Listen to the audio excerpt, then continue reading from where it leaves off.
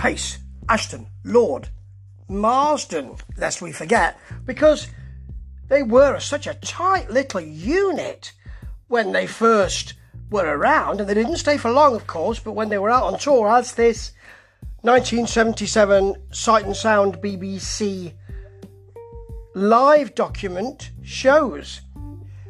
It's similar, and it might even be the same as the running order for the live album, which is a great piece of work as well. But you know, it's great to see them work, and it just shows what a well-balanced unit they were.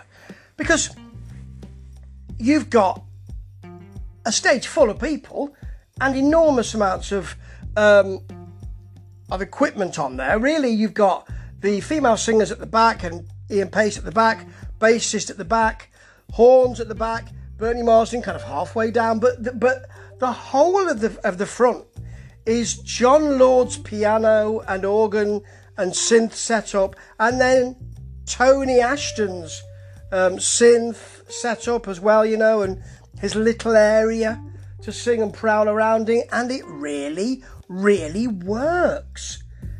First of all, the sound is not great to start off with. It's a little high, so we really get Jon Lord's synths coming through. I mean, I like Jon Lord's synths a lot, but not really at that volume. Not really, so it feels they're pushing a needle right into my cochlea. This is a Ghost Story, of course, which is so great because it has that rolling synth and that feeling at the back of it, which so much of Pace Ashton Lord's music did, but it does have that moment where the horns really push in, and here they just sort of open the door slightly and say, is it all right if we come in? It's a bit of a shame, really. Ian Pace's drums are slapping rather than sharp, but we know they're a great band, and we see immediately Tony Ashton doing that kind of, I suppose, similar to Joe Cocker type shtick, really selling it. Not moving about the stage, he's not Freddie Mercury, but you know, he's planted there, but it's his little area, and he really sells this. Works incredibly well, and the camera loves him. For 90% of this hour and a bit, the camera is stuck to him, and quite rightly so. He's pretty magnetic. By the time of the second track, On the Road Again, the sound has thankfully cleared up, and Marsden's guitar, that really full tone, just comes through. The bass is heard as well. Paul Martinez's bass really heard strongly as well. And what this concert shows is that Marsden is such a feature. His vocals are so good in this, you know. Also, you know, he's and I'd forgotten this entirely. He sings Steamroller here, sings it with beautiful emotional presence, and his guitar solo is so sinuous. And you know, I thought while I was watching it, well, it's very good of those three to let him sing that, and yes, it is. He'd not done much work before that. I think he'd come from Babe Ruth, and you know, not done an enormous amount of work, and this is a big opportunity for him. But him being there really, really just embroiders a little extra colour on that sound, and gives the opportunity of a different kind of voice, because Tony Ashton's voice is strong but rough and raucous, and Bernie Marsden has that higher voice, clear blues feel, works beautifully. And with the sound of the two female singers, that is just a heavenly sound. You know, On the Road Again has that lovely drum line in the middle of it from Ian Pace. He really drives this on. And then the sax and the trumpet come along beautifully, chasing that line. It's so impressive when it hits. And for most of this gig, it does. Mr. Giver, for instance, you know, this is like a centerpiece. The horns blart beautifully here. Nice trumpet solo, always good to hear that sharpness. That rolling synth is there again. And you know, Ashton suddenly cuts loose on his bluesy piano line. It's just sublime, to be honest. It really is. You know, they don't need lots of big back projection, lots of big pyro, and lots of big lights. There's none of that here.